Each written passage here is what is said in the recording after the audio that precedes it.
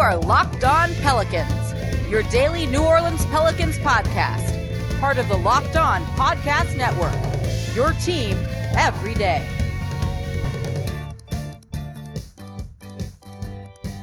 Welcome to another edition of Locked On Pelicans, the daily podcast covering your favorite team, the New Orleans Pelicans in NBA, part of the Locked On Podcast Network, your team every day, available wherever you get your podcast. I'm your host, Pelicans Insider, credential member of the media, Jake Madison, at NOLA Jake on Twitter, here with you all on this Tuesday, Trade Target Tuesday. We're going to get into the trade market a little bit heavy here in the first segment. They were talking about it on ESPN with Brian Windhorst, throwing out trades involving Jrue Holiday. Let's look at those. Are any of those actually appealing, or is it just better to hold on to Holiday, like I've been saying, for right now? But one of the names that has come up is Caris LeVert with the Brooklyn Nets, maybe kind of as the centerpiece coming back to New Orleans. How does LeVert fit? Would he make a lot of sense? I dive into some of the numbers and explain why at times I'm excited about him, then at times I'm not so much, but I definitely think on the right roster here in New Orleans, he has a role that he would be well suited for, and I'll explain what that is. And then wrapping up in today's show, it's not easy to come up with trade targets for the Pelicans that are just kind of tinkering around the edges. I tried to go with a point guard from Oklahoma City, not the one you were thinking, and there's just no way to make that work. I'll explain what I mean and then who we came up with from the Indiana Pacers that's not named Victor Oladipo in the third segment for Trade Target Tuesday. Let's dive into it all in today's edition of Locked On Pelicans. Given that we don't know what the salary cap and some of that stuff's going to be set at just yet, and the fact that, you know what, doesn't really need to be that high given how underwhelming this free agent class is, the trade market, if you're looking to improve your team significantly, might really just be the best way to go about it. And that's why Jrue Holiday's name as a dude, when you look at his contract, is the only reason why they're potentially looking to trade him. I know people say the timeline and all of that, but it's really just the fact that he's basically got one more year before it's a player option. And if he's looking for a big payday and you just don't want to commit that much money to Jrue Holiday if you're New Orleans, because of everything else going on, yeah, it does make sense to trade him, even though I kind of like the idea of rolling the dice and not moving on from Jrue Holiday because I think he's very useful on this team. And frankly, he's an awesome dude and a good player. And you know what? Sometimes it's all you really need. But others are looking to move him, and I understand it. So on ESPN's Hoop Collective podcast, Brian Windhorst and guests really kind of dove into this one a little bit, throwing his name in, Jrue Holiday's alongside Chris Paul, Victor Oladipo, and Bradley Beal. They're not convinced that the Pelicans are looking to move Jrue Holiday, but talked about a couple of trades. And when you hear kind of what's going on out there, it's not all that great. The first one is Denver talking about Gary Harris, Bol, a first-round pick, and another first-round pick, but way late in 2025. One from Houston, one from Denver. That's not all that attractive if they're not including Michael Porter Jr. And to be fair, I don't know how much New Orleans really likes Michael Porter Jr. At least they didn't before. Maybe that's changed after the bubble.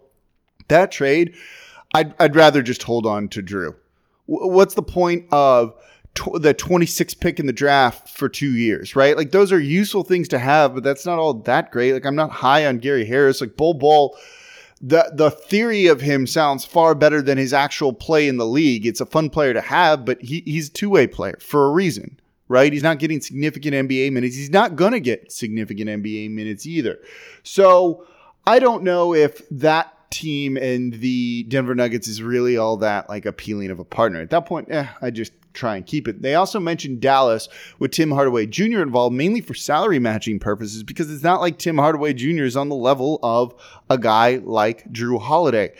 Makes sense for Dallas. Certainly think they should try to do it. They don't have a whole lot that I'm really excited about in return, and they don't even really give that team much thought. The team they give a lot of time to are the Brooklyn Nets, in a trade built around a guy like Caris LeVert, Tayshaun Prince, another young guy they say not named Jared Allen, and a Philly 2020 first-round pick for J.J. Redick and Jrue Holiday. I do think that could make some sense in terms of packaging Jrue with J.J. Redick. We don't need to debate the merits of this deal. I would definitely want Allen coming back Jared Allen coming back from the Brooklyn Nets in any trade for Jrue Holiday and JJ Redick on that. I'd almost make that a pretty big requirement for something like that. But I think the biggest thing is, okay, how would you feel about shipping out Jrue Holiday and whatever, JJ Redick or not JJ Redick, and getting back Caris LeVert? Is that a guy you're happy with being the centerpiece for your team? Let's dive into it here in the next segment. He's got a lot going for him, but is this the right fit for him, and how would he play on this team? I've got numbers, looked at some film of him too. Let's dive into a lot of stuff when it comes to Caris LeVert coming up. But before we get to that, today's show is brought to you by RockAuto.com. One reason to repair and maintain your car is just to save money that you can use for other important things, your mortgage, food, what have you. Why would you choose to spend 30, 50, 100% more for the exact same parts at a chain store or a new car dealership? It doesn't make sense, right? Now, RockAuto.com is a family business serving auto parts customers online for 20 years, and you should go to RockAuto.com now to shop for auto and body parts from hundreds of manufacturers. Save yourself some money, because the prices at RockAuto.com are always reliably low. They're the same for professionals and do-it-yourselfers. Don't spend up to twice as much money. Save that money and use it towards more useful things. They have everything you could possibly need. Engine control modules, brake pads, tail lamps, motor oil, even new carpet. I actually needed to order a new set of flare wrenches. They have that there too. So everything you need to work on your car, it's going to be cheaper, most likely, at RockAuto.com. You should check it out. The catalog is simple, easy to use, and you can quickly see all the parts available for your car or truck and choose the brand, specifications, and prices that you prefer. Go to RockAuto.com right now to see all the parts available for your car or truck, right? Locked on in there. How did you hear about us box so they know we sent you? Amazing selection, reliably low prices, all the parts your car will ever need. RockAuto.com. Today is also brought to you by Built Go.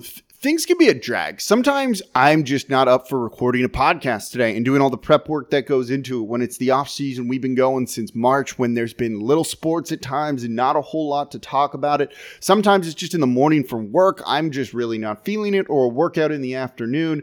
Whatever it is, you still have to do these things, right? And you need to do them as well as you can. You've just got a wall and you've got to try and break through it. Well, Built Go is here for you and is the healthy replacement for your energy drink, except the energy is not fake. It's lasting and it's natural. This is the perfect thing to throw in your briefcase, put in your golf bag to help you back on the back nine and get through all of that, because it's an 1.5 ounces of protein gel. It's the best one out there on the market. It's basically 5-hour energy without the same crash feeling, and it's natural, so it's better for your body. It's like drinking a Monster energy drink with 1/3 of the caffeine and even better results. Comes in 3 delicious flavors: peanut butter, honey, chocolate coconut, and chocolate milk. Built Go combines energy gel with collagen protein, and collagen protein is fast absorbing, so it gets into my system quicker. Plus, it's loaded with other great things to just help you ignite your workout or just get through whatever wall it is with your just regular day. They've got B vitamins, B3, honey, and a little bit of caffeine, B6, B12, and the collagen protein promotes joint, soft tissue, hair, and skin health. So this stuff literally makes you look better. Go to BuiltGo.com and use promo code LOCK, and you're going to get 20% off your next order. That's promo code LOCK for 20% off at BuiltGo.com. Don't forget, subscribe to Locked On Pelicans wherever you get your podcasts from. The only daily show here Monday through Friday for you all, breaking down everything you want to know about this team, whether it's free agency, whether it's the draft, whether it's the coaching trades. We've got it all here. Subscribe to Locked On Pelicans wherever you get your podcasts. So I asked you in the last segment, how would you feel about a centerpiece of a Jrue Holiday trade being Caris LeVert? Forget everything else. The best piece coming back to New Orleans, if it was Caris LeVert, are you at least listening to the rest of the offer? I'm a little torn on this. I think when you look at some of the deals out there for him, for Jrue Holiday, I don't know if you're going to actually get a better player than Caris LeVert. I think LeVert is pretty good. Not a top end, but he's a starter. He can do a number of things well, and I think there's a specific role for him that kind of drips with potential on the right team, and if New Orleans fills out the roster the rest of the way, I think he could really, really succeed here. But there's also parts of his game a little bit of inconsistency, a little too focused on isolation, that make me wonder if maybe not. Maybe he isn't the right guy for this team. What is kind of right, though, is some of the price for him. He's got an extension kicking in next season that's going to pay him just $16 million, then $17.5 million, then $18.75 million the season after that. That, I think, is good value for a guy who last season, and then particularly played well in the bubble, he averaged 18.7 points per game, 4.4 assists, and 4.2 rebounds per game. He did this while shooting 36% from deep on 5 attempts per game. That's not bad. 18.7 shots per game on 6.3 shot attempts is pretty decent as well. He's improved every single year he's been in the league. This was his 4th season. He'll be entering his 5th. He's relatively young, so he's got a little bit more experience than some of the other guys on the roster. But if you're concerned about timeline and all of that stuff that I'm not when it comes to Jrue Holiday, he definitely fits into that a little bit better. So I think there's a lot of real great potential here to bring in Caris LeVert and should make some other people happy. So I pulled them up in the B-Ball-Index site to kind of see what's going on. So all of this data comes to you from the B-Ball-Index. Their innovative tools, data, and 500-plus player profiles are available to you for just $5 a month or $50 a year over at bball-index.com. It's a great tool that I've really been diving into to kind of get a better feel for some of these players, some of these guys, other than just the raw numbers that you get on like Basketball Reference or something like that. So the raw numbers, as I just mentioned, the counting stats for LeVert are good, right? He does a number of things well. And when you look at kind of what, a guy who plays on the wing, the shooting guard spot, he can play a little bit of the small forward spot too. And he kind of defends more of the wing than he does in the backcourt. It's not a bad overall guy to have to really add some depth to your roster. You can throw Brandon Ingram at the 5 and go with a smaller lineup, LeVert at the 3. You can go a little bit bigger and put him at the 2. He's got good size at 6'6", and played that way as well. And with the skills that he has, he is a bit of a playmaker. He's not going to be that primary creator for you, but as a secondary creator, a guy who can get the ball in his hands and create for others, he definitely does that. He's got a lot of playmaking in his game. He's a good 3-point shooter and can get his own shot off the dribble, more so than he is as a spot-up shooter. He actually isn't that great as a spot-up shooter, and instead is much better in pull-up situations. He grades out in the 87th percentile in terms of pull-up 3-point percentage at 41.5%. That number drops to 33% in catch-and-shoot situations, putting him in the 40th percentile. So not great there. But if you need a guy who just create his own shot, and sometimes it's what you need, and then creates for others that way too with his playmaking ability and the passing ability, that's a good dude to have, right? Like that is a really good player just right there. He's not going to be an amazing defender, and he's not great on the perimeter or really on the interior. He's not a good rebounder, at least on the defensive side of the ball at all. He doesn't grade above a D in any category when it comes to that, though you can see him do some putbacks on the offensive glass there too.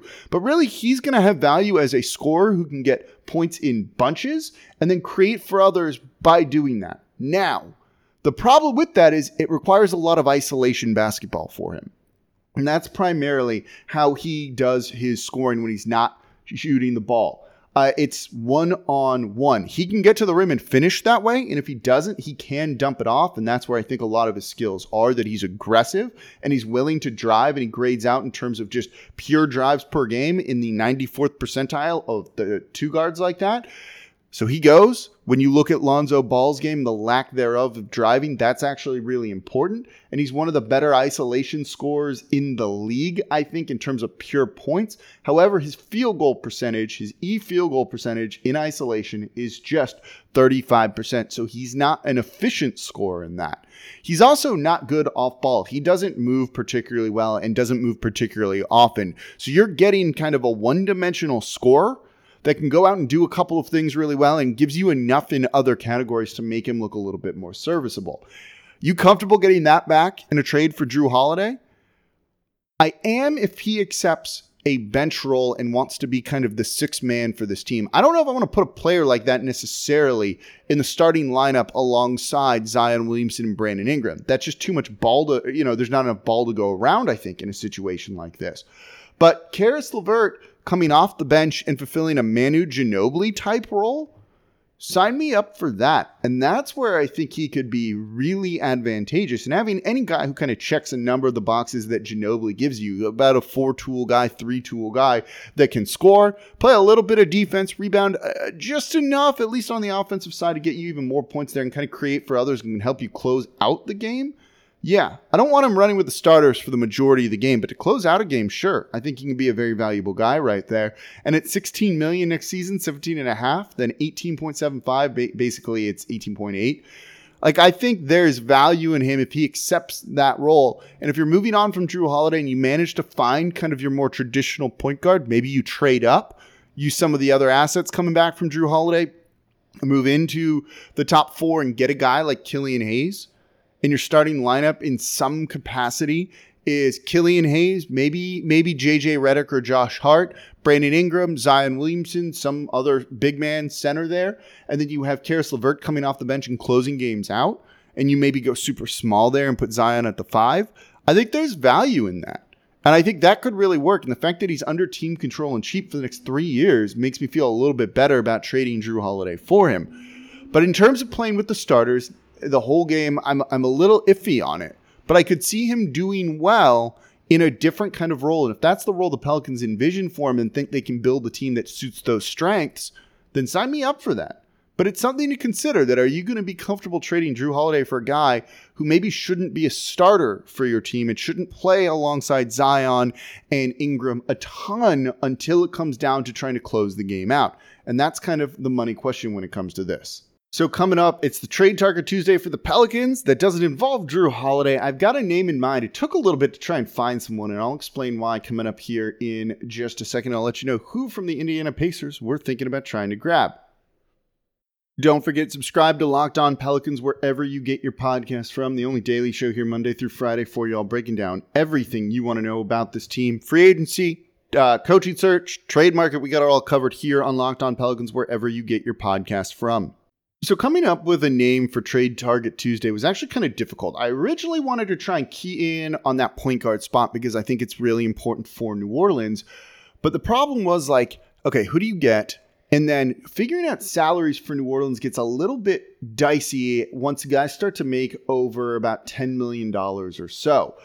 Particularly when you start to get into like some of the fringe guys, like guys who you don't want to have to trade a first round pick for. So how do you kind of make it work with players or like a second round pick or something like that? My initial guy that I wanted to go after was Dennis Schroeder from the Oklahoma City Thunder. Kind of that lightning spark off the bench, 6th man of the year with everything that can still run a team, but also score and give you kind of what you need. And I thought that's a useful guy to have here in New Orleans, kind of similar-ish in a way, but more of a point guard to Caris LeVert. He's making $15.5 million. There's like no way to bring in a guy like that unless you're doing it for JJ Redick, but a trade of like JJ Redick and a first round pick for Dennis Schroeder just doesn't seem like what, that is a deal that Oklahoma City probably says yes to.